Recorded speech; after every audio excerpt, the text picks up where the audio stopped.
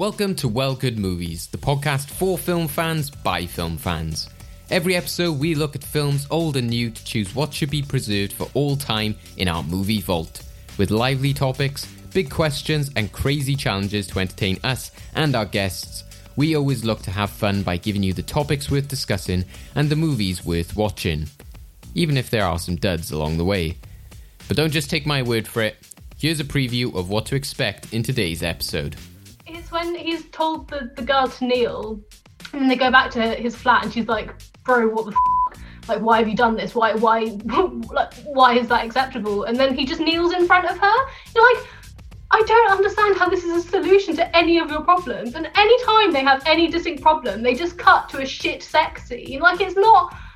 They deal with all of their problems through sex, but they don't even do it well. It's really disappointing on so many levels. All right, Mr. DeMille, I'm ready for my close-up. Are you not entertained? I am your father. Wait!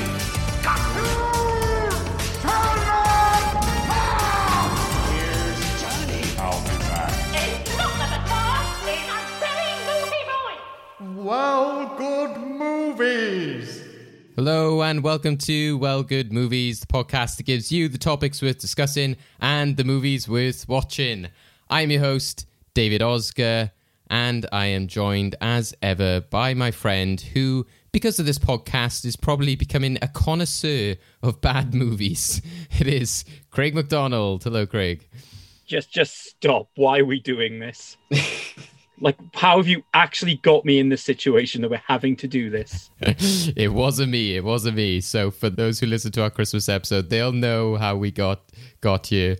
But we will be discussing that later. Just to say from the top, we must preface that this will be a more explicit episode because it's very hard to talk about these films without being a bit explicit. So there will be mention of adult content. There might be a few, F-bombs dropped here and there. But what else would you expect when you're talking about this franchise? But also, let me just kick it off for you right now.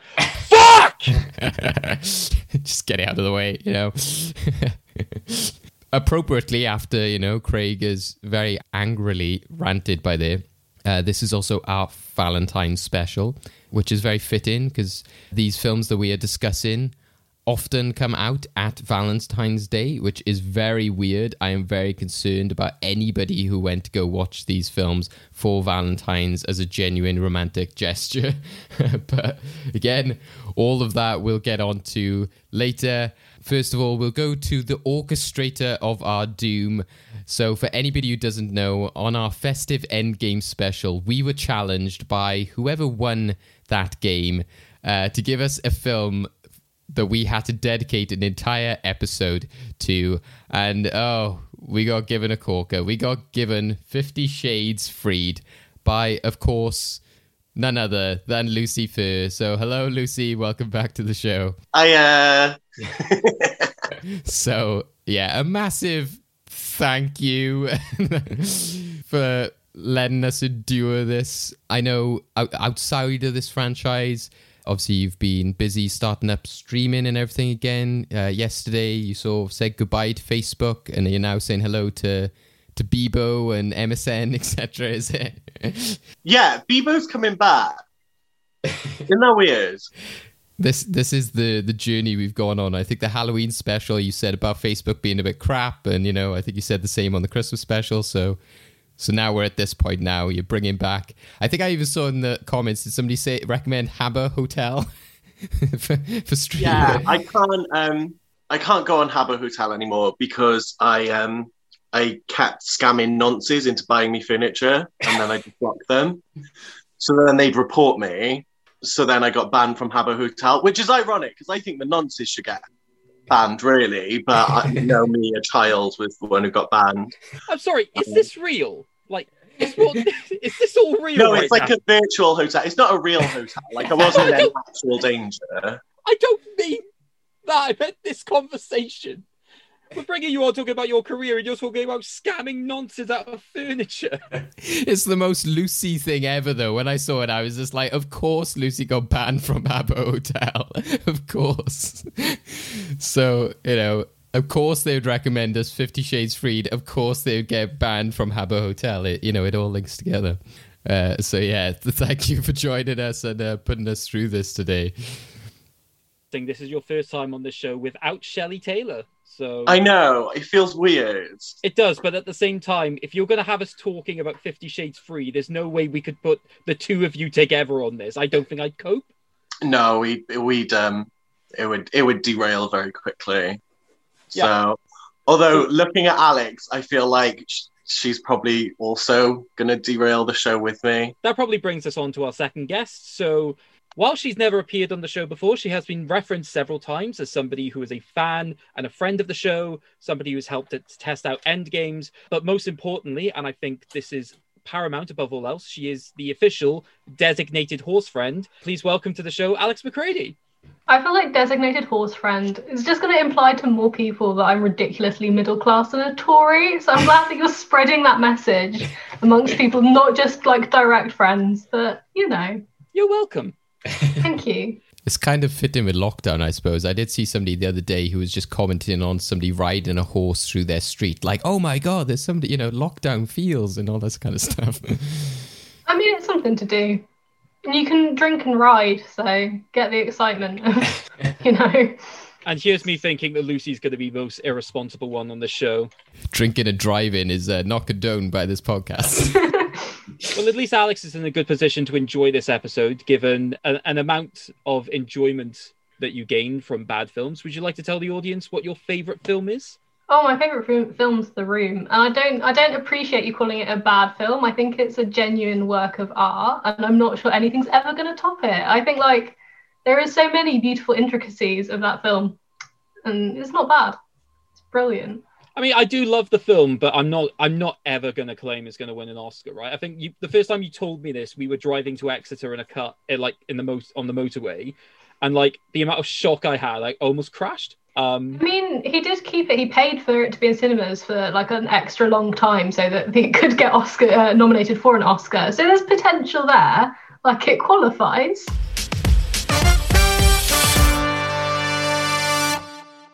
Today, if you haven't seen by our title, we are discussing the 50 Shades franchise, more specifically 50 Shades Freed, as we mentioned before. This was the film that was challenged to us by Lucy for us to dedicate an episode to. And of course, we had to put it as our Valentine's episode, especially because Lucy has a history of being on our, Valentine's special last year. So, we're bringing it back again for this one. Has it been a year? Oh my God, yes. I've known you guys for a year. And that was it again. We talked about it at Halloween. That was in person. Oh my God, you could meet people indoors. What a bizarre time. Isn't it funny that I met you guys a year ago and it's been the worst year of my life? Coincidence? I mean, we can also say the same for you. So calm down with that moral indignation. The 50 Shades franchise is certainly an interesting one. Obviously, it's spawned from, the massive book series, which was a huge hit for the author, which is E.L. James. They've been listed as some of the highest earning books and, the highest earning author by Forbes. It's earned over 95 million, and apparently it was 5 million for the film rights to 50 Shades of Grey, which after seeing the box office of some of these films, I think she might have got swizzed a bit in that deal, actually. So it's crazy how much money these films have taken. The books obviously just became a massive part of social conversation. Everyone's saying about oh my God, you need to read this book. And it was this big phenomenon. Loads of different women were really talking about it. And then of course we had to get a film adaptation, which eventually came in the form of the 50 Shades franchise, which saw Dakota Johnson and Jamie Dornan as the two leads. So I'll start off with you, Lucy, as you are the one that challenged us to this film. What is your history with the 50 Shades franchise?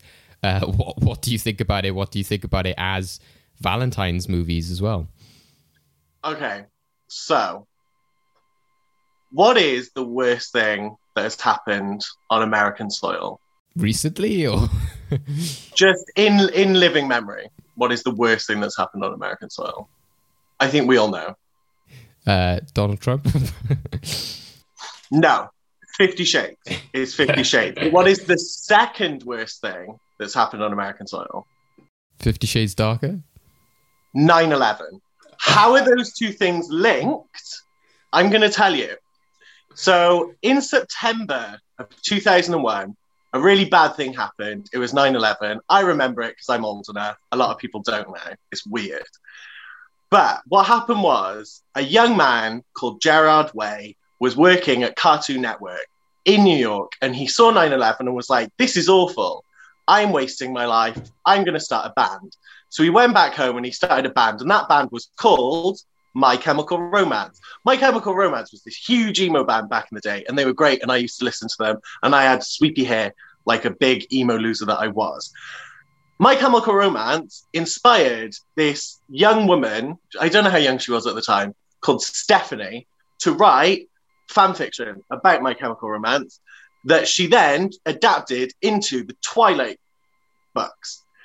And then the Twilight books got fan fictioned by E.L. James, who's a Mormon. Oh. No, Stephanie Meyer is a Mormon. E.L. James is not a Mormon. E.L. James wrote fan fiction about Twilight, and everyone loved it and lapped it up, even though it wasn't very good. And then they were like, we're going to turn it into a real book. So she turned it into a real book, changed the names, got rid of the vampires, made him a billionaire rather than a vampire. And that's what became 50 Shades. So I would argue that the worst thing to come out of 9/11 was 50 Shades of Grey.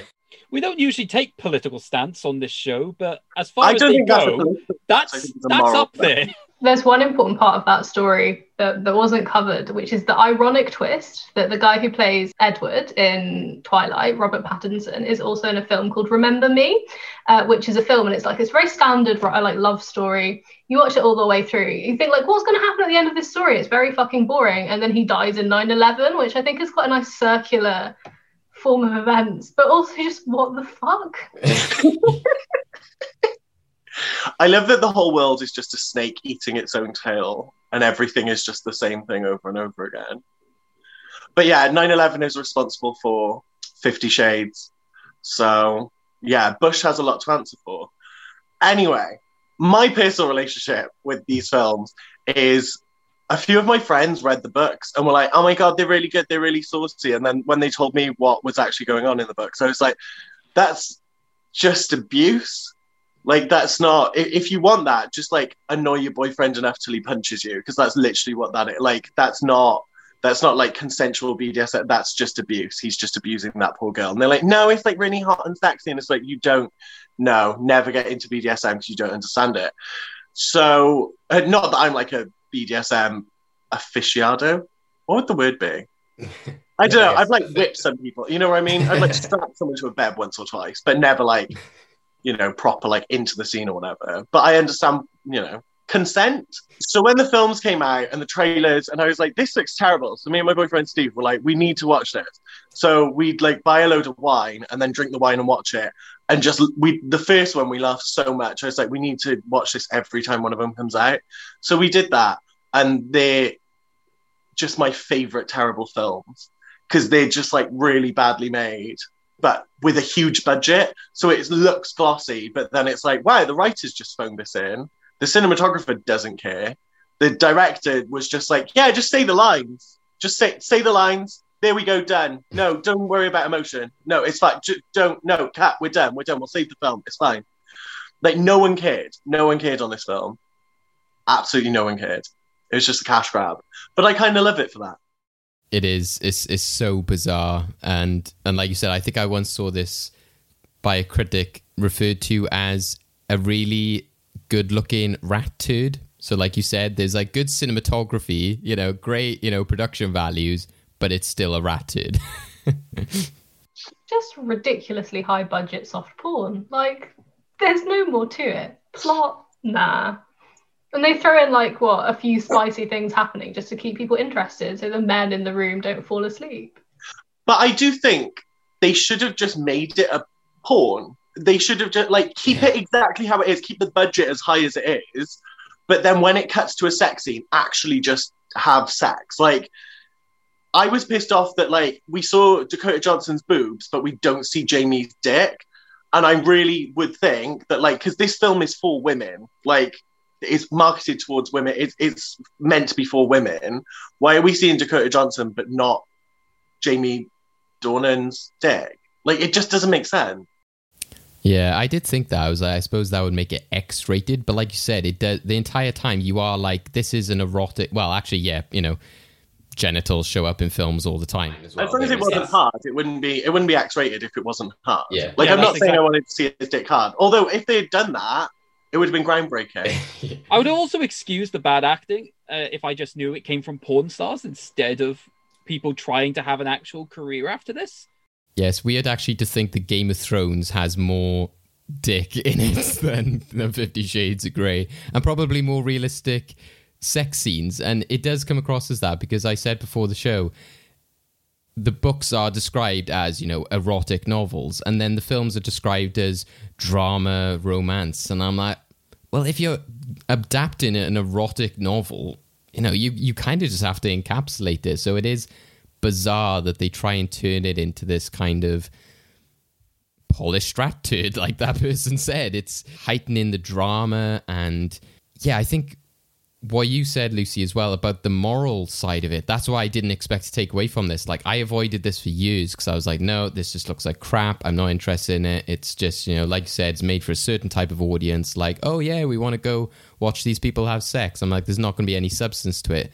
But the worst bit of it was, I was like, there actually is like a tiny bit there, but then they just like wash it away every single time. And like you said, in a really morally wrong way, in which, especially the first film, and I assume the first book, in which I'm like, this is morally culpable in a lot of ways. And I was like, I was not comfortable watching a lot of the stuff that happened in that. And I suppose a lot of that continues throughout the other films, but less highlighted because it's not so much he's going after her. They are like a couple at that stage, but there's a lot of questionable stuff that happens throughout, which is just bizarre. They deal with the majority of issues in the same way as Glee does. I think they deal with a lot of issues, but very, very badly. I think it's just like, well, we'll have a go, but it doesn't matter, like, the perspective of anyone who's actually been through these things. We're just going to attack it with full force. Yeah. So for the perspective of any of our blessed listeners who have not actually seen any of these films or read the books, the problematic elements that David is referring to is the fact that he basically gets her into a BDSM relationship with contracts and rules, and then he continues to violate those rules of consent in several situations, including things which are not part of any BDSM relationship, things like breaking into her house, to initiate sexual relationships. Pretty sure there's a word that the law uses for things like that. And then other elements of just control. Even in the later films, doing things like getting really... This is mine and Alex's shared friend. One of her favorite anecdotes about the main film we're meant to be discussing is that Christine Grey gets all pissy about the fact that Anna hasn't changed her email address and storms into her place of work to confront her about this. And it's like, what is your deal, mate? Although I think that all pales in comparison to what we learn about what he's been doing in the second film, which is just the worst. Yeah, the worst bit with like the second one for me as well is the fact that there is that glimmer of like, oh, they actually going into some like deep stuff here. And I give this franchise way too much credit because I thought the third film was going to lead to like, oh, is his like dad going to show up or something? Because at the end of 50 Shades Darker... So, for context for everyone, I had never seen any of these films, any of the three, so I've literally watched them within a space of a week. So, I watched, like, Avengers and everything within a week the other day. This was a very different experience of watching this interconnected story over 3 days. And at the end of 50 Shades Dark, I thought the person at the end was, like, his father or, like, a family member. No, it was just, like, the jealous old boss of Anastasia, which I was like, oh, right, okay. But... I was like, oh, are they actually going to go into, like, this guy's psyche and the fact that, like, why is he doing this? And no, it's just anytime that's brought up, it's just, hey, want to get married? And it's like, that's the stuff which I had the biggest problem with, is that happens so much. Is just, like, the fact that they'll bring up serious, damaging, deep problems, and then they just forget it with, like, a gesture of romance or a sex scene. And I'm like, that is very troubling. There's barely any action, like there's barely any sex in it.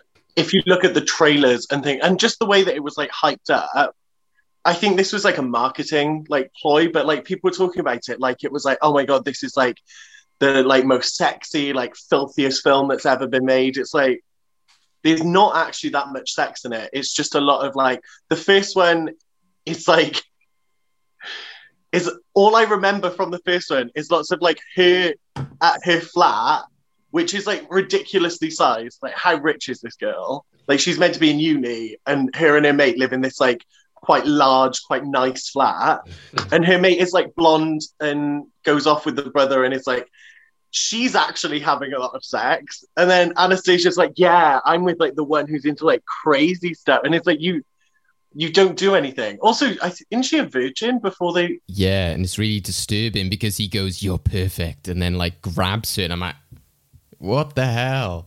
I think as well, it follows the very common archetypes anyway. Like they promote it as this really new, like different film, but it's just the same old shit of like man who craves power because of his dark past, and then woman like as long as she can just accept who he is because of all of the bad things that happened to him, their love story will work, which is literally just the same as any other boring romance film. Like there's nothing that's actually different about it.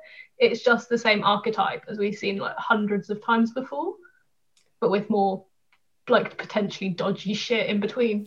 Yeah, and it's always the tropes of then like they're rich, and like I was watching it just like I don't care. I was like, you know, the fact that he does say at some point he was just like, this money doesn't matter to me. Oh, I just casually bought a company. Oh, I like he has houses that he doesn't even like. Oh, I had no reason to go there before. And I'm like, what about the fact that you actually bought it? I was like, you know, it's just like, so the fact that they can just casually jump in a jet and jump in a helicopter, it just makes it really unengaging in that way, because loads of romance films and rom-coms are like that anyway, and it just shows a very sad side of humanity. I think that lots of people go watch this being like, oh yeah, you know, I'd love to have that life, and it's just like, that isn't healthy. That doesn't look like good at all. It also winds me up how hypocritical Christian is, and this is my biggest problem with the second film, is that obviously we get introduced to the real villain of the 50 Shades franchise, which is Jack Hyde. Yeah. It's been pointed out to me that giving him a name, which is basically Jekyll and Hyde, is incredibly on the nose and ridiculous, especially considering that he doesn't have a good side. Or as, they don't understand Jekyll and Hyde. Yeah. How is this written? Like, it's just moronic. But then obviously he basically like attacks Anastasia. She defends herself, gets away, tells Christian what's happening. Christian's then researching this guy and listening to his backstory, and he's being told as like, oh yeah, he's done this to like several of his assistants. He's saying like, that's awful. How could he do this? I'm just like, dude, have you not seen like the dungeon of women that you've got, where one of them tries to kill your woman, and your response isn't to talk her down or anything in terms of trying to emotionally reassure her. You just walk into a room and go, kneel. Like, what the hell? Like, get off your high horse that you probably use for more acrobatic stuff. Like, when me and Steve watched that one for the first time, he walks into the room and says Neil, and Steve went, wait, is her name Neil? And I was like, I was not confident enough to say yes or no. I was like, and then when she knelt down, I was like, oh, no, he was just telling her to kneel. I was like, I can't remember her name, but it's not Neil. And then I was like, wait, is it? It's not. We checked. Again, it was bad because I recently watched through the Avengers film. So the last time I saw somebody say it that way was Loki, when he's like in Germany and he's like, I said Neil. And I'm like, is this what they're trying to make Christian Grey like? He's like this big egomaniac who's like, you will kneel before Zod. You know, it's like, but... that's, again, that was my biggest problem, is then after that scene, she's obviously, understandably, got some very major problems, and that's what's so frustrating is, and like you said, Alex, it's the tropes and characters in this is what I hate as well, is the fact that it's so dated, and I think, obviously, we say at the beginning of every episode, you know, the movie's worth watching. This is not worth watching, like, even though, again, it's been, you know, great for hilarity, and like with yourself, Lucy, I think it's a great sort of bad watch, you know, making fun of it, but I don't think it's good for a lot of people to watch in terms of like, you know, young women or even men as well, because it just has all the cliches. There's no women in there who are like different to the usual American stereotype that we used to get like 10, 20 years ago, and all of the men in there are pretty much seedy or bad in some way, or if they're not, they're just kind of needy and hopeless. And yeah, it's just that nobody in this franchise at all plays like an actual realistic role. And I think that was what was so frustrating in that situation, is that she keeps questioning all these things. And I'm like, well, why are you there? Like, she's like, you're controlling, you're doing this because I look like your mum. And I'm like, well, why are you with him? It's like, that was the only understandable bit of the franchise, is the end of the first film, where she's like, you know what? I don't want to be with this. And you're like, yeah, fair enough. But then obviously she just goes straight back to him in the second film once he sends her some flowers and they have a few deep conversations. But it's just really morally questionable that she knows all of these things about him. And like you said earlier, Lucy, it's the fact that is abuse. And and she almost admits that many times during this franchise. But the way that it's made, they could have easily made this story and put the dark spin on it, like something like The Invisible Man, and said, yeah, this is bad. This is a horrible thing that's happening to this woman. And that's why I felt I'm interested in your feelings on why you chose 50 Shades Freed, because while that is the most bizarre and stupid one, I think that the first one is the most morally apprehensible and weird and dark, because David, that's not the word. Reprehensible. Sorry. Apprehensible is you trying to catch someone. Okay. Morally I can't say it. What was it again? Reprehensible. The most morally reprehensible. It just was weird and dark, and just like the scene, like we're in that cafe and she's like, you intimidate me. I'm like, well, why are you there? Why are you getting together with him? It's so creepy. And he's like, I can't let go of you. You have to stop doing this. When he's holding her in the road, and I'm like, why are you holding her then? He's like, you've got to get away from me, as he's like clutching onto it. The problem with this is if you put the vampire element back in, it makes a lot more sense, because like the edge of like, this man might kill me, like that makes sense if they're a vampire. Like that happens in Twilight, where he's like, you smell really good, I want to eat you. Yeah, that makes sense because he's a vampire. It's still like messed up. Like Twilight is also entirely about like abuse and control and like obsession, and it's really like messed up. And again, in Twilight, they make the main female protagonist like a blank. You know how they do it with action films? Keanu Reeves just is this blank thing because you can self-insert with it. Like that's what they've done with like Twilight. With this, it's like the female protagonist is just this blank thing that women can like project themselves onto. So it's like, oh my God, that could be me. I could be like the girl who's being like swept up by this like charismatic billionaire, except he's not charismatic. He's just terrifying. So because they had to take the vampire element out of it because of copyright and things like that, because it was just a Twilight fan fiction, it now just makes him like a sociopath. And then they also, because of the way that she was writing the fan fiction, it was like a weekly thing where she was like adding a chapter a week. And people were so like demanding, she never had chance to sort of take a step back and make it like, okay, if it was a book, where would I want this story to go? So she repeats a lot of stuff. Like, and the problem is she was so like attached to her work, which is insane. It's a fan fiction, babe, calm down.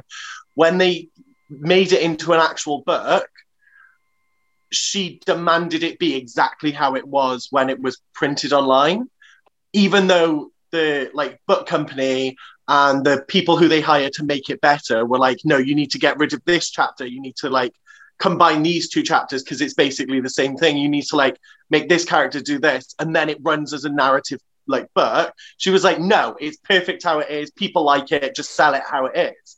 So it just got printed how it was printed on the internet. And then the same thing happened with the films. She had too much creative control. They went through so many directors before they actually settled on the first director, because she had so many arguments with the directors, they just quit. They went through so many actors before they settled on Jamie and Dakota, because she just kept arguing with them about like what they thought the characters were and what they thought the film should have been. So like the entirety of how bizarre and insane this whole film series is just because it was one woman who just couldn't let go of her creative work. Who would have thought we'd have a parallel to P.L. Travers and the Mary Poppins story? But a lot of that makes sense, and it sounds completely right. And that's what I kept thinking during this, is just, it sounded like, especially ironic because the character is in a publishing company, but the whole idea of like, oh, you need to make a sequel now, like, well, they get married, and there's like, oh, a third one, they have a baby. Like, it just seemed like it was kind of just forced narrative and just conventional stuff. Because she's also the books structurally parallel the Twilight books, which are still not that good and are quite boring, in my opinion. But, like, at least in the Twilight books, it's like, oh, no, there's a vampire council, and, oh, they want to do this, and now there's, like, other vampires trying to kill us. But in this, they can't have that. So you've just got, like, just no story. It's like, we're going on a holiday, and I'm going to slap you too hard this time, so now we're going to argue, and you want a baby, but I can't have a baby because my mum was a junkie. Like, it's just insane. Like, it completely unravels. And that's why I picked the third one, because you can really tell by the third one, like, the people making this, or the woman writing this, just couldn't write a book. Like, and it just fell apart completely. So by the time they make the third film, it is really just being phoned in. And the fact she's pregnant is just hilarious. Like, you're bringing a baby into this. What are you doing? It is bizarre. We'll get more on to, like I said, 50 Shades Freed later on. Alex, what's your experience with the franchise? Had you watched it before? Was this your first time? Which one did you find the most bizarre or reprehensible? I grew up with Twilight. Twilight was quite a big part of my, like, adolescence, I guess, because I was about 9 in 2008 when Twilight came out. So, like, it was all throughout my childhood, and I'm quite attached. Like, you ask anyone my age about Twilight, and they'll be like, yeah, I love it. It's terrible, but I love it because it's something that's very, like, close to our hearts. It's what we grew up with. It's the 50 Shades of Grey thing is aimed at the completely different generation. It's aimed at, like, middle-aged women. So I think my first experience of it was having read Twilight and stuff like that, and then my mum being like, oh, guess what I'm doing? Like, guess what I'm reading? And I was like, what? And my mum used to work in a post office, and she was like, yeah, I was reading it under the desk in the post office because, like, it was exciting. And she was like, I got about 4 pages in and had to stop because it was just, what the fuck is this, like, all about anyway? I was like, yeah, but I've read all of the books and seen all of the films, and the books deal with all of the issues incredibly badly. The films deal with it even worse, and I think it's a real shame because I think there's a huge gap in the market for this sort of thing to happen, because I think a lot of women's literature is treated a lot less seriously than, like, traditional literature. So it's things like BDSM relationships and stuff like that in the media is probably something that needs to be covered because it's a huge gap in the market, but not like that, which I think is a real shame. And I think it's just probably firstly the way that media looks at these things anyway, such of like, it's not serious, it's for women, but then also, like, we're just going to make a shit ton of money because we can play to all of these middle-aged women just by putting Jamie Dornan on screen and, like, with a big six-pack, and then they're all going to come and watch it, which is a real shame because Jamie Dornan's, like, a fantastic actor. It was quite jarring to watch him in this be so bad. But yeah, I think they're all reprehensible. I think I particularly take issue with either the second one or the last one. The first one's kind of understandable. You can kind of understand why people are doing things in the first one. In the second and third, it's just like, why are you making these decisions? Like, she forgives him at any point that he lets her touch his body. Like, he'll do something absolutely abhorrent, then he'll be like, yes, but now you can touch me where I've drawn lipstick on my body. And she's like, oh, okay, sorry, like, I get it. And then that was the other thing in the third one, or the second one, I can't remember which one it was, they've all blended together. Yeah. But it's when he's told the girl to kneel, and then they go back to his flat, and she's like, bro, what the fuck? Like, why have you done this? Why like, why is that acceptable? And then he just kneels in front of her. You're like, I don't understand how this is a solution to any of your problems. And anytime they have any distinct problem, they just cut to a shit sex scene. Like, it's not, they deal with all of their problems through sex, but they don't even do it well. It's really disappointing on so many levels. And what I find weird as well is, like you said, about, like, relationships of that kind, it was even weirder and hard to believe because, okay, yeah, there can be situations in which somebody's like, yes, I am the dominant one in this situation. There's all that kind of stuff. But like we were talking about earlier, it just seems weird and uncomfortable. We never see Christian naked, and it just seems weird to me that would never be a thing because it was always like him mounting her, and it just, frankly just makes for them boring sex scenes because you keep getting the same one every single time. You're just like, right, okay. And I think there's like in the last one, there was that ice cream scene. I was like, oh wow, are we actually going to get a role reverse? Oh wait, no, he's just going to mount her and dry hump her again. It was just like, so it was weird to me that like they would be such a like emphasis on BDSM and dominance and all this kind of stuff, but it was always at the expense of her. It was always like her taking off her underwear in the restaurant. It was always like him in the lift with her and all this kind of stuff. And I just thought, this is really dated, and I just don't buy into that. And then just the other stuff of, like, ironically, they have like a really, really bad scene where she's filling the role of the publisher that's got sacked, and that one guy is just there like, we need to bring in old writers and do all the faithful people and all the people we depend on. And then she's like, no, we need new people. And they're like, oh, amazing, well done. I'm like, what? Like, that's just the most obvious thing to respond to ever. It's dumber than that, David. This guy's going, we need to exclusively target the old. And she goes, why not both? Yeah.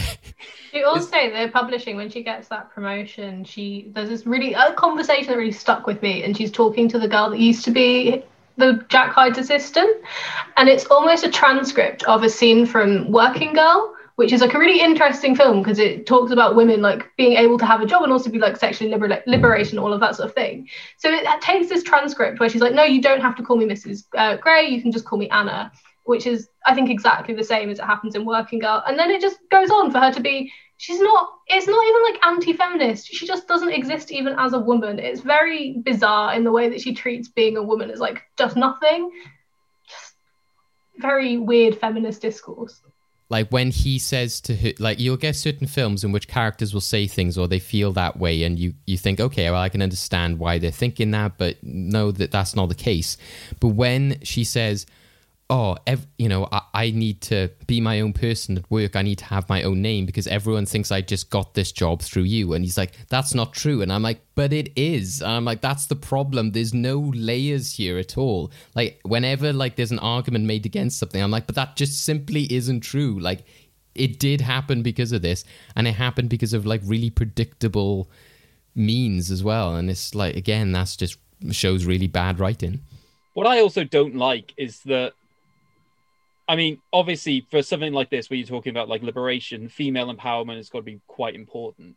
And I joked earlier about forgetting like Anna's name, but she really just has no autonomy in this film, except for when she's dealing with other women. That's the only time where she'll literally come out and just be like, you know what? No, I'm coming out on top here. And it's just, yay, you're able to like empower yourselves if it means dicking over other women. Like the scene where she's having a go at the interior designer of the house. I'm just like, what is this? Why on earth are you being like this against her of all people? And I think the only genuine piece of female empowerment I like about this entire film is where a female security guard catches an intruder.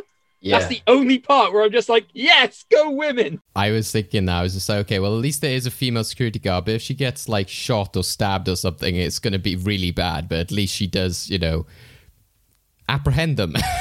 So I think it's really weird that they just have those stereotypes. And also the fact that even in Twilight, there's something to say that she eventually is like, oh, I'm subservient to this man, but you could at least say, oh, well, she's become a vampire and she's become this like powerful person and she's like now got more power over other people. But it's weird that they have this film and like 50 Shades Dark in which they'll say, you'll never control Christian. Many women have tried to do it before. And I'm like, well, what's the end of this narrative then that she just did? Because the entire 50 Shades Free doesn't really show any of that progression about like how will you control Christian. It's just him constantly saying about how he adores her, to the point of like being jealous of a baby, which is all kinds of fucked up. That she turns into like a really unlikable character in the process. That like you said, in that interaction with the designer, it's like, so what? We're meant to be happy that she's just become like a rich wife who can flout her power and money around. That's not really interesting to me, or I don't think anybody apart from rich people would watch that and go, oh yeah, I had that interaction with my maid the other week. I think that's like the problem. The only time that she like exerts any like power is over other women, and the only reason she has that power is because of her proximity to Christian. Yeah. So like she's just borrowing some of his power. And the entire film is basically just saying like the only way that a woman can have any power in this world is just by getting absolutely railed by a man with more power than you, and then you can use some of his power. And that is terrifying. Like as a statement, especially the fact that this is written by a woman. This is like a woman's idea. If someone told me this was written by a teenage boy, I'd be more likely to believe that. But it wasn't. This was written by a woman who's like middle-aged. And she's like, yeah, this is fine. Like, I want to know how she interacts with the world and what her relationship with men is like, because I don't think it's a positive one. I also don't think she's ever done any BDSM at all. I think she Googled it quickly before she started writing this and then was like, yeah, I get it. She doesn't.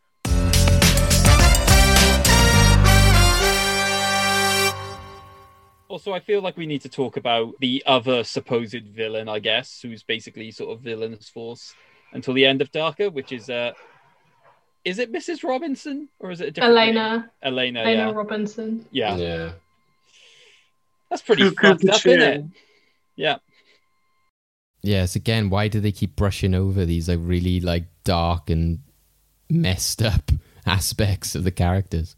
I mean, I don't want to be proven wrong on this. I don't really want people coming forward to me being like, well, actually, in this community, I don't know why they have that voice, I apologize. I just don't fully know if that really is a facet of the BDSM community where people will parade off suitors like that in really creepy ways. And like, the idea of taking virginity is just like absolute ownership. That doesn't seem like BDSM to me.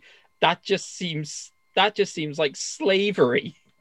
The whole thing, like all of the representation of BDSM. So it's blatantly said that the reason he's like this is because his mum was a drug addict and a sex worker.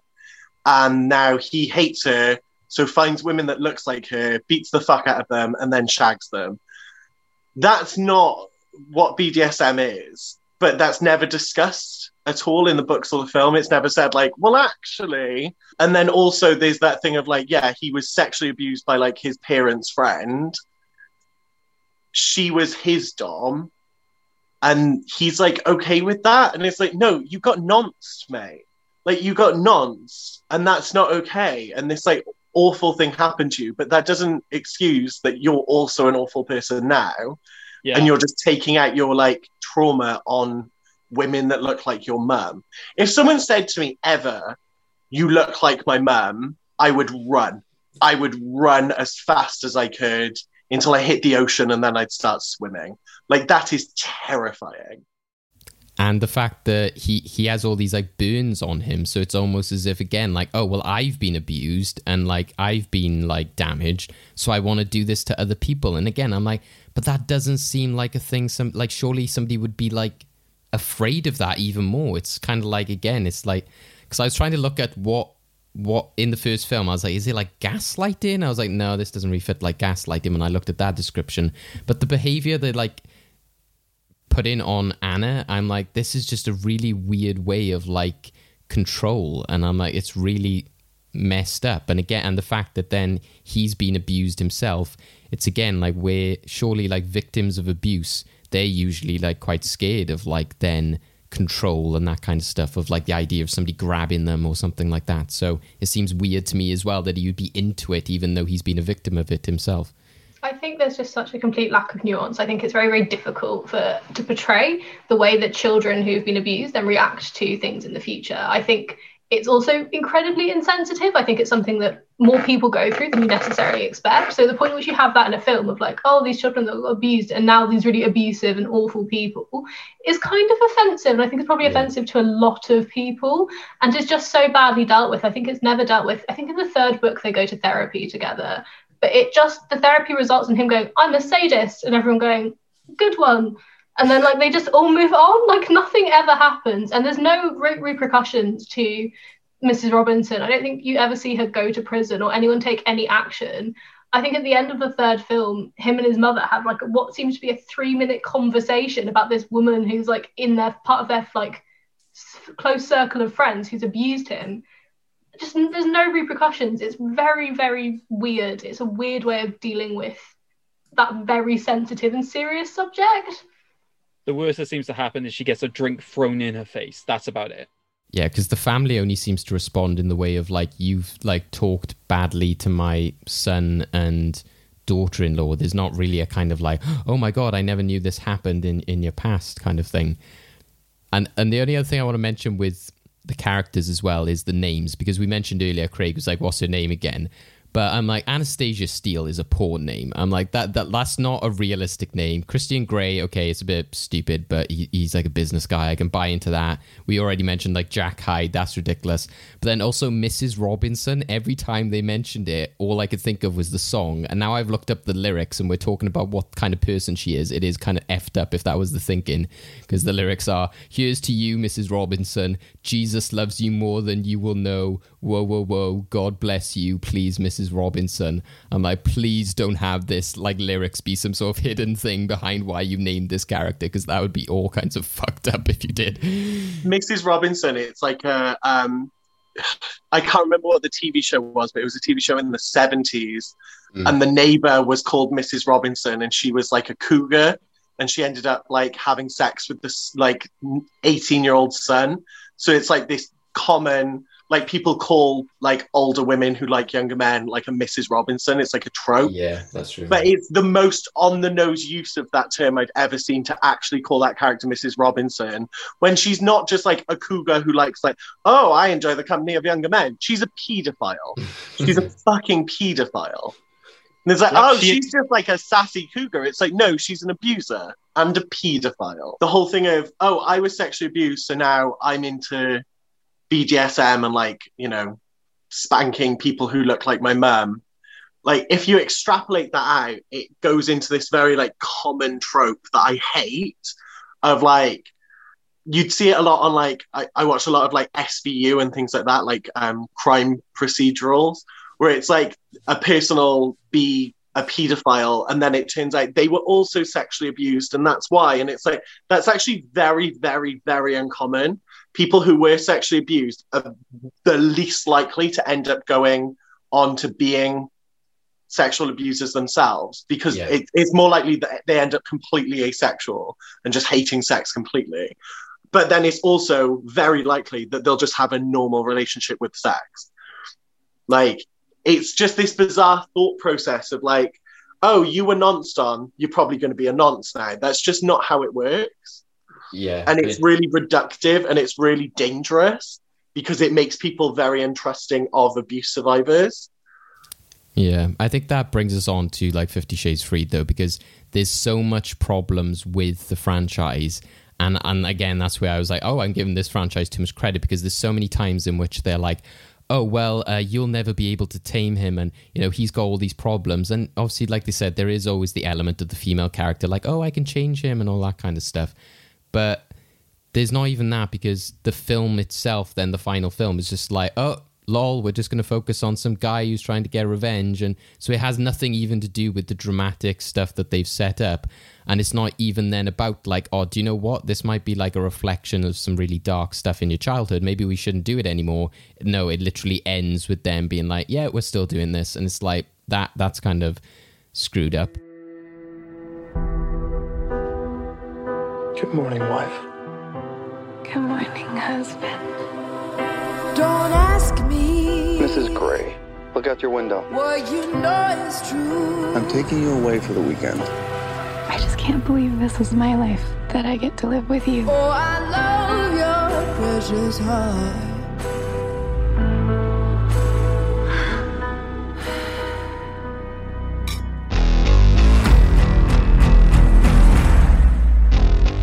Anna Gray's office. I'll pick you up at 5. I might not be done by then. And we could live. Can I drive? No. For 1,000 years. It's beautiful. I bought it for us. I love it.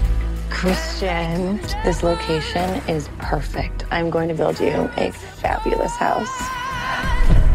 Please stop speaking of my husband as if I weren't here. Anna. You may call me Mrs. Gray. I hold you. And we should misbehave more often. Cause we all have wings, We're being followed. but some of us don't know why.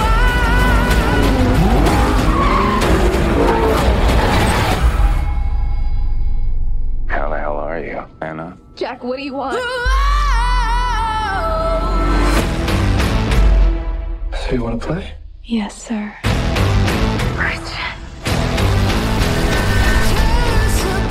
I swore I'd keep you safe, and I will.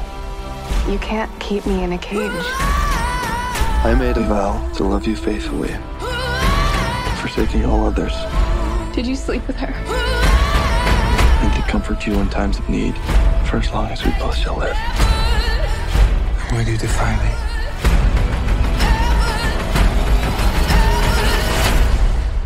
Because I can. Tear us apart. It made me realize there's basically a structure to the last two films that irritates me. It's basically weak conflict, sex, no resolution, rinse and repeat several times. To the point that I actually decided, because I was getting bored with how little development there was and how little actual like tension and drama and stakes there was, I actually decided to time code all of the sex scenes. So if that's what generally people care about, I can tell you when they are and roughly what they are. So 4 minutes in, we get a little bit of under the sheets thrusting. They're on honeymoon. That's what they do. 9 minutes in, that's when things happen on the boat. Then we have 28 minutes, a very brief thing. Then again at 30 minutes. Then there's an attempted scene at 40 minutes. Then at 42:46. Then at 50:28. 51:57. Then we have the next one is an hour and a minute. And finally, the finale, which is just the scene of her in the corset, basically ready for something to happen and then finish. Which they put in the trailer, which is like what? The final shot of the film. Like. If you're watching these films, especially Freed, looking for just like, ooh, I wonder what's involved with BDSM, you're going to be very bored by these films because all you're going to think is just like, oh, it's just some extravagant forms of tying up and nothing else. Maybe the occasional spank. Who knows? Just, oh, for God's sake. For a franchise that's meant to be based towards women and about like women, I think, and what women's pleasure, it really is all about him, all about like what he wants from like a sexual relationship, which is bizarre. Like, I don't understand as why I as a woman should care about that. Just very weird. Also the car sex scene, they go through like this dramatic car chase and then they're like, you know what this calls for? Another shag. Yeah, and that again is really demeaning to the fact that it's like, oh, she's like, pumped up from this, so she's like immediately mount him, and it's like that's really not a good view on her as a character. And yeah, just the fact that you'd think it'd be about like certain passions or intrigue and stuff, but it's not. It's just really generic stuff.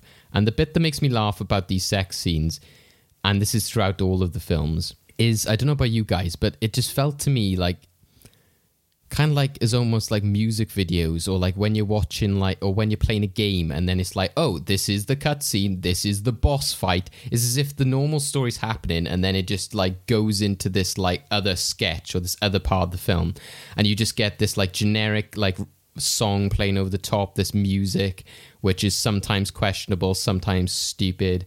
In 50 Shades Darker, they played the song Bomb Biddy Bomb over a spanking scene, which I was just like, this is ridiculous. And then you get like a song like Pray, like when she's got that like clamp on her legs, and I'm like, right, we get it.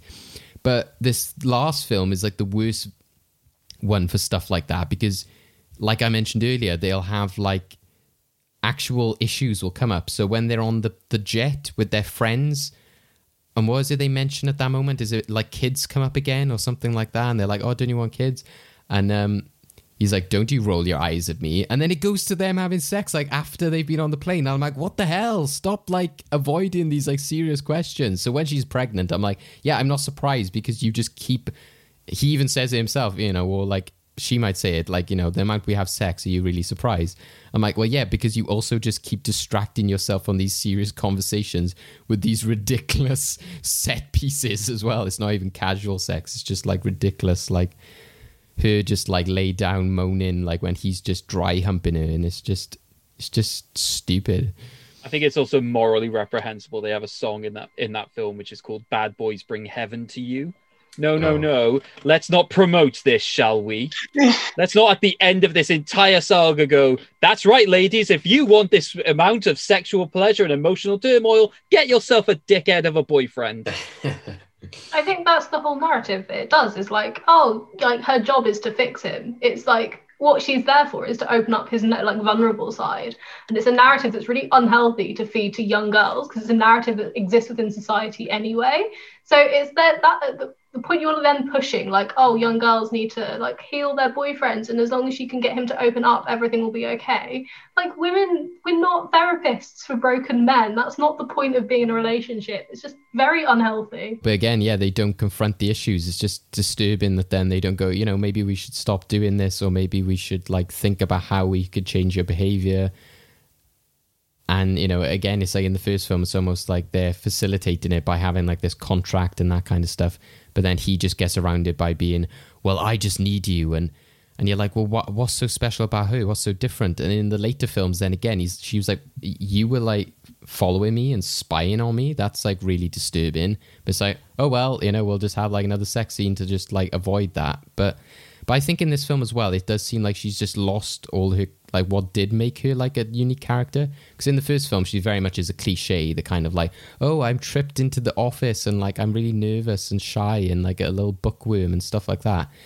But then by the end, it's a bit sad that, especially we were talking about the cars, she's like racing around in that Audi going, Shaw beats Wanda. And I'm like, that's not a nice thing though. Like that, like you liked the car and it was like an old car and that was a part of your character. And now you've just gone like, this is better than that. And I'm like, well, why is this a good thing? You've like lost your personality. You've lost something like, which is a novelty. Which is really if they had like, if they had addressed that and maybe like had people from her old life sort of speak to her and be like, you're like a different person now and I don't like the person you've become, then it could have been, I think, like, there's potential for this to be the fact that, like, she's a virgin and then the first relationship she has is with this guy who's like, yes, I am into BDSM and that's what this is.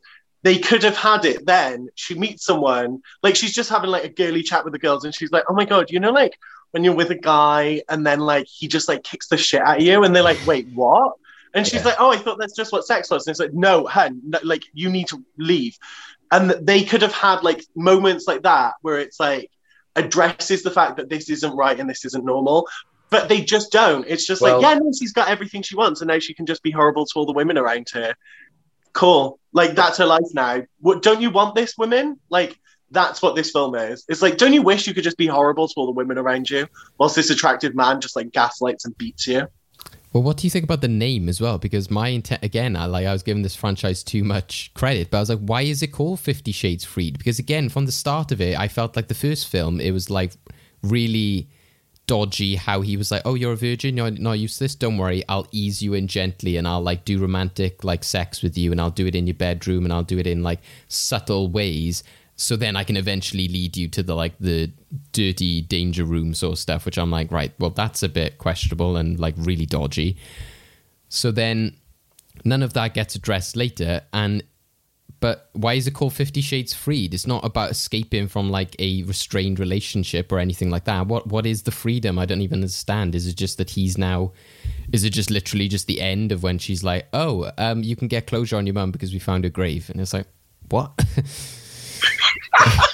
I honestly had to watch the ending of this film twice because I couldn't believe how badly it. I was like, I woke up this morning. It was like, did it actually just end like that? And I just watched it back. I was like, it does. It just ends like nothing. Like just the Hunger Games kind of like just we have a baby now. So okay.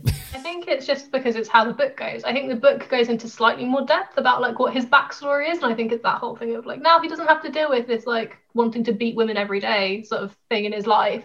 But that's not saying the book deals with it well. Also, that deals with it terribly, but I think it's just that thing of like now he's liberated and he doesn't have to live with the fact that he now wants to beat every brown-haired woman that he sees. And what do you guys think of the whole Jack Hyde subplot in this, the whole kidnapping scenario? I had to laugh. I put in my notes, does he think he's Iron Man? I felt like Christian Grey was driving around with the car being like, where is he? And then you get a voiceover like, they're in the car behind you. It's an unregistered plate and all this. And I was like, he's not James Bond. And then the fact that, it was just weird that the film turned into this kind of like mystery, and even in that trailer where they were like, oh no, he's got a knife to her neck and all this kind of stuff. It's like, oh, is it sexual? Is it actually a dangerous situation? We don't know. And it's just weird how it turns into that. I just don't understand why they thought. Yeah, Rita Ora. Rita Ora, yeah. So Rita Ora, and this is one of the most shocking things you're going to hear all day, she's not black. She's a white woman. What the frigging frig? Rita Ora is a white woman. And she's just let everyone for years think that she's not a white woman. Rita Ora is a frigging liar. Do you know what's weird in the kidnap situation as well is when he says, he's like, I've got Maya, and she's like, oh, how do I know? And he sends a photo, and it's like the most glossy, like magazine cover photo. She's there like gagged. I'm like, is this the front of Vogue or something? I'm like, come on, what the hell? It's like, I know we just mentioned about how good her phone was, but it's just a ridiculous hostage image to have. I think the more ridiculous part of that situation is that she goes into that bank and she's like, I need 5 million right away. And like, I worked in a post office for a long time. If someone came to that, we pressed the panic button that the instructor does too, like under the counter. I'm unsure as to why the banker was like, well, just phone your husband, it'll be fine. Like, this woman comes in crying and says 5 million quid right now. We think, well, we need to phone her husband rather than like the police. Yeah, especially when she says, I need to use your emergency exit. Like, oh yeah, nothing is weird about this at all. Like, in the end, his fundamental reason for doing all of this, it has nothing to do with the fact that he's just an absolute dick. It has nothing to do with the fact that he basically did shit to women for years and finally got called out on it. Granted, in really, inappropriate ways, and he just wants revenge for that. I think what he's doing is over the top for that sort of revenge, right? Like, he's doing it because he was an orphaned child like Christian, and the rich family that adopted Christian could have adopted him instead, and he blames him for that. Get over it, mate. Like, it wasn't like there was only one child ever adopted from that orphanage and you just happened to miss the cut, right? Loads of people want to adopt. Like, get over yourself, for God's sake. Like, I'm really sorry that you didn't get loads and loads of money as a child, but you could have had some loving parents. What did you do? You decided to screw it up. I don't know what happened to your life, but it certainly doesn't justify what you're doing, especially considering you got to a position of power and you go like, great, this is really cool. I'm going to make some people's lives hell. What is wrong with you, you absolute jerk? He actually says, I could have been Christian Grey. And it's just like, as if he thinks that like just being adopted by them would have meant he would have gone through the same career path of being like, I would have also become a billionaire and had this big successful company, which I still don't know by the end what that company does at all. Apparently they can just buy a publishing company whenever they want. Mate, he should watch Yu-Gi-Oh! That's a great story about how being an orphan adopted by a rich family doesn't always turn out good for your sense of psyche. Like, come on. The company, what it does, I know this because I've read all of the books. I hate the fact that I know the canon of like what actually goes on in these films. It's part, like in the books it's important because it's him being immoral again. It's like they buy up struggling companies and fix them and sell them on again. So what he does is like take people's jobs away from them by buying companies. Oh, kind of what he's expecting Anna to do to him. Yeah, kind of. Considering that his parents are so rich, why did no one get this child therapy? Like, that kid should have been in extensive therapy. Really strange, questionable stuff that happens throughout this, and like I said, especially with the Jack Hyde character and then Christian, it's very weird, very bizarre set of films. So thank you for the challenge, Lucy. I'd like to say we enjoyed it, but I don't think that's why you set us the film. I suppose no, we don't recommend this. We will go to our usual section, which is the movie vault. No, we won't. Endgame time. I think they're so bad they don't deserve. No. Like we should, as like all in unison as a society, we should all just pretend this didn't happen. Because The other thing that like I haven't mentioned that I wanted to talk about is the fact that Dakota Johnson and Jamie Dornan are two very good actors, and it's really weird that this is like the big thing that both of them are sort of well known for. Like, this is the first big thing that both of them were in, really. It's so bad. Like, Dakota Johnson's in the Suspiria remake, and that's like one of my favorite films. It's amazing. And she's in a film called Bad Times at the El Royale, and that's really good. She's really good in that. Like, she's a good actress. And Jamie Dornan has been in, what was that? The Fall. The Fall. Thank you. He was in that, and he's very good in that. And I think that it's just such a waste of very talented people. Like, they probably got paid a lot for it. Like, they probably were just like, this is just for money. Like, this is fine. But, like, it's just such a waste that it's so bad. Yeah. And they had to make 3 of these films with Rita Ora. Like, Rita Ora now has one of the weirdest acting biographies I've ever seen, because it includes all 3 50 Shades of Grey films and Detective Pikachu. Like, what an absolute mood whiplash. That is a narrative right there. Like, it's the same character. She literally goes from like this universe to But back to the movie vault stuff, yeah, I think that like you shouldn't watch this. Like, young girls shouldn't watch it. Nobody should like watch this in like this is like aspirational at all. And I don't think, like I said earlier, there's elements of, you know, something like Jupiter Ascending, which is like fun because it's so bad. Like, no, it's not even that. Like, I literally, like we've many times, I think, like Alex said earlier, wasn't it? Like, oh, I can't remember when that happened, because they're such bland movies at times. They're just so unengaging, and it just comes across as like bad American soap opera at times. It's just the kind of like, oh no, this has happened and this, and it doesn't go into anything. It's really boring. I'm really sad that Danny Elfman was involved as well with the music. I'm like, why did you do this, Danny Elfman? Why? There's that Beyonce song, Crazy in Love, that they like re-recorded and did like, it sounds like a cover version, but it's actually Beyonce. It's really good. And like, if you put it on something else, it would be like amazing, because it's like this slowed down, creepy like version. Like, if they had it in a film like The Invisible Man, like, it would work perfectly, because it like makes it sound like I'm in love with you, but you don't even know who I am. It sounds like stalkerish. It's really good. And then they put it on this, and it's like, oh, okay. Yeah. Oh, they're just shagging to that now. Lovely. Oh, they've ruined Beyonce for me. Yeah, because loads of people obviously cling themselves to the Love Me Like You Do song, and I always remember when, because Craig had originally seen the first film, at least in the cinema, for some bizarre reason, and I was like, thanks for that, David. And I was like, did that at least have like a good, and he was just like, no, it's just playing like unceremoniously over a helicopter scene, and it's like, yeah, it just, you know, but they do that to every single one of their main tracks. Sorry, Craig, you saw the first one in the cinema. Can we talk about that, please?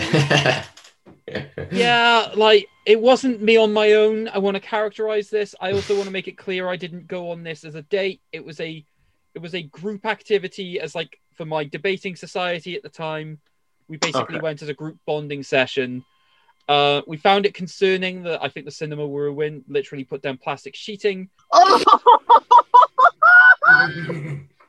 No! That genuinely did happen in various cinemas, I promise. Yeah, I feel like if there's going to be any film that should go in the film vault, could we just think of like the most innocent film we can and just put that in instead to spite 50 Shades? Because if so, I want to put Elmo in Grouchland. To commemorate Rita Ora, you should put Detective Pikachu. I think just we'll have this as a week where nothing goes in, because it shouldn't be affiliated with this film, and it should have its own time to shine. So nothing in the movie vault this week. We're in the end game now. Okay, endgame time. So I thought about what incredibly 50 Shades of Grey related game I could get the two of you to play, but then I realized that I'd like to maintain my retinas. So instead, what we're going to be playing is a game I like to call Fact or Fan Fiction. Obviously, one of the things that we've briefly discussed about this film is the fact that it was originally fan fiction about the Twilight books. The Twilight books seem to have produced what I can only describe as unimaginable amounts of fan fiction dedicated to it, many of which becomes published novels afterwards. So what I'm going to do is I'm going to give you the title of a fan fiction published novel, and I would like you to tell me if you think its origins come from Twilight fan fiction or not. So for this, what I'll have you do is I'll have you have two different signs. One will like say Twilight, the other one say not Twilight, something like that, something to indicate your stance. And then I'll give you a title, give you 5 seconds to decide, and then at the count, reveal your answer. I've run out of space, so I've got Twilight. Okay, so that's the one sign. What about the other? No! Okay, that's fine. I can accept that. Not Twilight. Not Twilight, yep. Twiglight. Twiglight, cool. Twiglight. So we got Twilight and Twiglight. If we ever ended up naming our episodes, I think that's a perfect way. So what I'd also point out is that some people may try and metagame this and think, oh, because we've just had one, it'll be the other. My mind doesn't work like that at all. Genuinely go with your guts. I'm ready. I'm very excited. Number 1. Transcendence. 5, 4, 3, 2, 1. Reveal. Interesting. So we've got one person for no, which is Lucy. One person for it is with Alex. Lucy. Yeah. You say it is not Twilight. I say it's not Twilight. Are you correct? So Alex is... I think this is unfair because Alex has read all the books. Oh, that'd be amazing if that is genuinely what's happened. But wait, have you actually read it, Alex? I'm not sure. Maybe 14-year-old me did a lot of questionable things. Okay, so for those, I don't have the synopsis of all of these. All I can tell you is that this is a story about Neanderthals, but it does have its origins in Twilight writings. Wow. What? Yeah. Okay. Yeah. For some reason, these Neanderthals have birth control somehow. That is a big contention for a lot of fan readers. Okay. Number 2. City of Bones. 5. 4, 3, 2, 1. A questionable flip at the end there by Alex. But you are both saying it is not Twilight. Are you correct? I know this one. It's an incest Harry Potter incest fanfic about Ron and Ginny. Yep, that is correct. There are also connections to Hermione and Draco of all things involved in it as well. Gross. Yeah. So I get extra points. I will consider. I'll write it down as a consideration. All right. Next up, Wallbanger. 5, 4, 3, 2, 1. Reveal. So again, we've got Lucy going for no, Alex going for yes. Alex, you are correct. Yep, it's again one of those like sexual fantasy stories. The book cover is literally just a guy with his back to us plowing a woman. Wow, that's the only way I can describe it. I'd like to be very clear. I haven't read that one. Okay, number 4, Gabriel's Inferno. 5, 4, 3, 2, 1. Reveal. You've both gone for not Twilight. Are you correct? It is. If I've remembered the article I got these off of correctly, I think this story started as like the emancipation of Bella Swan, which sounds like a really bad script for like the eventual title of the emancipation of one Harleen Quinzel. So that's no points for that round. Next up, the Lunar Chronicles. Is that Twilight fanfiction? 5, 4, 3, 2, 1. Reveal. So we've got Lucy going for Twilight, Alex going for not Twilight. Lucy? No. Alex? I'm really bad at this. It sounds like a Harry Potter fanfic. I imagine it's something about Luna Lovegood. Oh, damn it. It's actually not. It's about of all things, it's about Sleeping Beauty, Cinderella, Rapunzel. What? Yeah, I'm pretty sure that's what I read correctly. Just let me double check. Yeah, it is. I thought it was about werewolves or something. Yeah, that's why I kind of chose it, because I thought it might put you onto the sort of Jacob angle, but nope. It's not. Okay, ready for the next one? I feel like I've been bamboozled. So my favorite. This is my favorite title because it has my favorite. It has one of my favorite words. Beautiful Bastard. Is Beautiful Bastard Twilight fan fiction or not? 5, 4, 3, 2, 1. Reveal. You've both gone for it's not. It is. Is this really hard? What is it about Edward Cullen that doesn't make you think he's a beautiful bastard? That's the question you've got to ask yourself, guys. I don't know. I don't know. I don't know anymore. I don't know anything. They mentioned about bastards so much in Game of Thrones. I was kind of thinking about that. So. Next up, Sempra. 5, 4, 3, 2, 1. Reveal. You've both gone for not Twilight. What?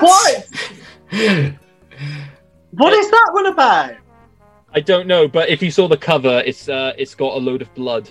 So if you showed us the covers, it'd be a very different game. Yeah.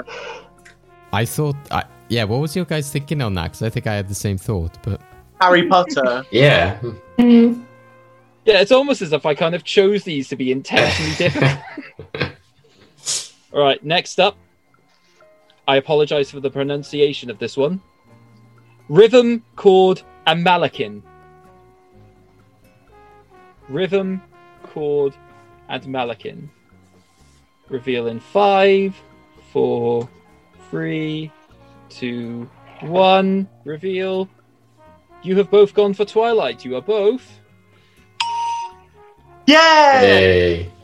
That was just a guess. I didn't have any reason. Yeah. Sounds like a vampire name. So, at this point of the game, Alex has a lead, but it is not uncatchable, with 5 points to 2. Next up, we have Surviving Rain. Is that Twilight or not Twilight? Like, Rain is in R-E-I-G-N, or Rain is in... R-A-I-N-E. Okay. 5, 4, 3, 2, 1. Reveal. You have both gone for Twilight. Its original title was Surviving Bella. Kind of apt, I think, to be honest. Okay, next up. Mary Sue. Twilight or not Twilight? 5, 4, 3, 2, 1. Reveal. So we've got Lucy going for Twilight, Alex going for not Twilight. Lucy, you are? So Alex is... Alex, what is that one? I don't know, it just doesn't sound like a vampire name. Okay. I just thought because a Mary Sue is like a self-insert character, isn't it? So I thought it was someone... Because Bella's very, like, you could self-insert on Bella. I thought, I don't know. So it comes from Star Trek fan fiction, where they created a character called Lieutenant Mary Sue, who literally could do anything. And it was like Spock was in love with her. She was immortal. She was a genius, took over the Starship Enterprise. She is where the term comes from, because she was basically so overpowered that everybody used it. But yeah, it's not Twilight fanfiction. Yeah, because people often criticize Rey from Star Wars as being a Mary Sue, but so that's why I was thinking, is Bella really a Mary Sue, considering how much she has to be rescued and stuff? This is true. Right. Okay. Fair. Okay, next up. A Beautiful Lie. Twilight or not Twilight? 5, 4, 3, 2, 1. Reveal. Alex has gone for Twilight. Lucy's gone for not Twilight. Alex. It's Twilight. I feel like I might have read that one as well. Oh, for God's sake. I couldn't have planned this. I mean, who reads this amount of fan fiction? 14-year-old girls who live in rural Wales, that's who. Okay. See, this is my problem. I lived in quite a big town, so I'm being punished for that. And No, you're not. You're being punished with not having to have read all of this fan fiction. You lose this game, but you win the bigger picture. Realistically true. Okay, so you know how earlier I said that Beautiful Bastard was my favourite title? Mhm. I was wrong. It's actually this next one. Are we ready? Yeah. Pucked. I'm going to say that one more time, and to definitely emphasize that I'm saying a P and not an F. Pucked. 5, 4, 3, 2, 1. Reveal. You've both gone for not Twilight. You are both. What is that even about? I don't know. Puck is like a character from Glee and also that Shakespeare play. I was thinking it was a Shakespeare fanfic, which I don't even know if that exists. I thought it was like ice hockey or something, like hockey puck or something. Yeah, like they can't just still keep it about vampires in most situations, otherwise they're going to get sued by Stephanie Myers. Yeah, and let's do a fanfic about just that kid in the background of the school. Or like, what's the point to just do about any kid in the school? The final one, After, is After Twilight fanfiction or not? Reveal in 5, 4, 3, 2, 1. Reveal. Alex has gone for Twilight. Lucy has gone for no. Alex, you are. Lucy. It's about Harry Styles. It's a fanfiction about Harry Styles, and they've made a film of it on Amazon, and I can't believe it. Oh wow! This is indeed correct. It is One Direction Harry Styles fanfiction. So what I've decided as well, based on an earlier question, I think Lucy has provided a lot of information about the stories which aren't Twilight. So I am awarding Lucy 2 bonus points. So the final scores at the I end was 3 behind.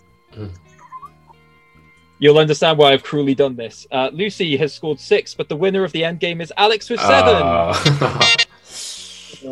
Congratulations, Alex. How do you feel? I feel like I've just outed myself of having read a lot of Twilight fanfic in my youth. I'm not sure if that's actually something I wanted lots of people to know. You could have thrown the rounds. I could have. But I'm too competitive for that. That's the thing. I think I'm just like too cool for things. Like I was like as a teenager, I was busy like drinking on the streets and like going to house parties and stuff and like driving around in like older boys' cars. So I didn't have time to read fan fiction. You're on Habbo Hotel. I didn't do any of those things. I didn't do those things as a child. Don't do them as an adult either. Yeah. So thank you guys for joining us today. It's been a crazy one. We've definitely had our share of bad movies now for a while. Hopefully Lucy won't challenge us to any more soon. And you've probably had a bigger share of bad films, including the bad rom-coms, than good. So I think you should definitely bring on a good film next time, Lucy. Okay, I'll think about it. Room. Yeah, I was going to say, it'll be up for question if Alex comes back on with The Room. But the problem is The Room is good. Like, it's so bad. It's hilarious, yeah. So, thank you guys for joining us today. Where can we catch you? Lucy, also you said about earlier, you're starting live streams on YouTube, etc. I'm on YouTube. I do YouTube videos. I'm on TikTok because I'm a teenager that dances. I don't even know, like, It's weird. I have a laugh on TikTok though. I just What's like your film my TikTok? thoughts. Lucifer Queen, I think. That's like my handle on everything. If you search Lucifer Queen, you'll find me. I'm on Instagram, but I'm getting bored of Instagram now. I'm on Twitter, Lucifer Queen, on all of these things. But YouTube is probably the main one. Or you can just like come to my house. We'll have a cuppa. Like if you want to find me, I'm quite easy to find. There's been clues, you know, you said you live like in a big town. I also like the notion that people who live in like cities or big towns don't read fan fiction, but people in rural areas do. Well, I don't live in a small town. I don't live in a town anymore. I'm in a city. I've moved. Yeah. I grew up in a town. And then Alex, anywhere you can catch yourself or?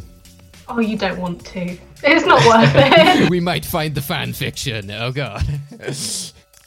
Well, actually, somewhere you can catch Alex is in previous episodes where we mention her as the designated horse friend and the tester of endgames.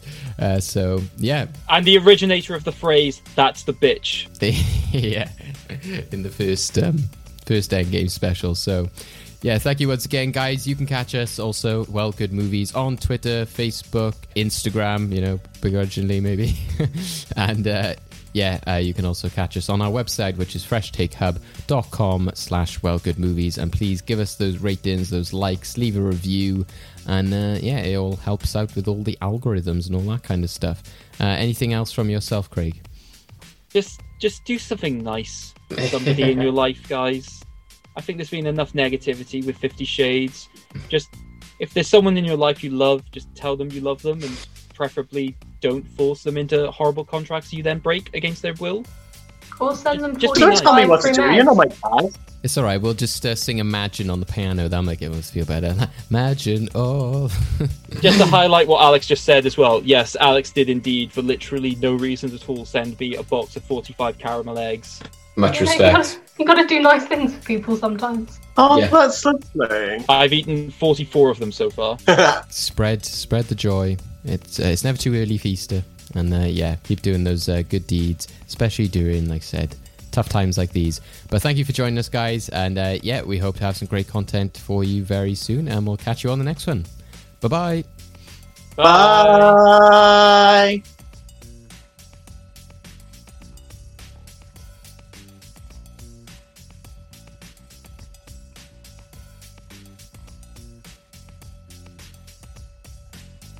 Reprehensible.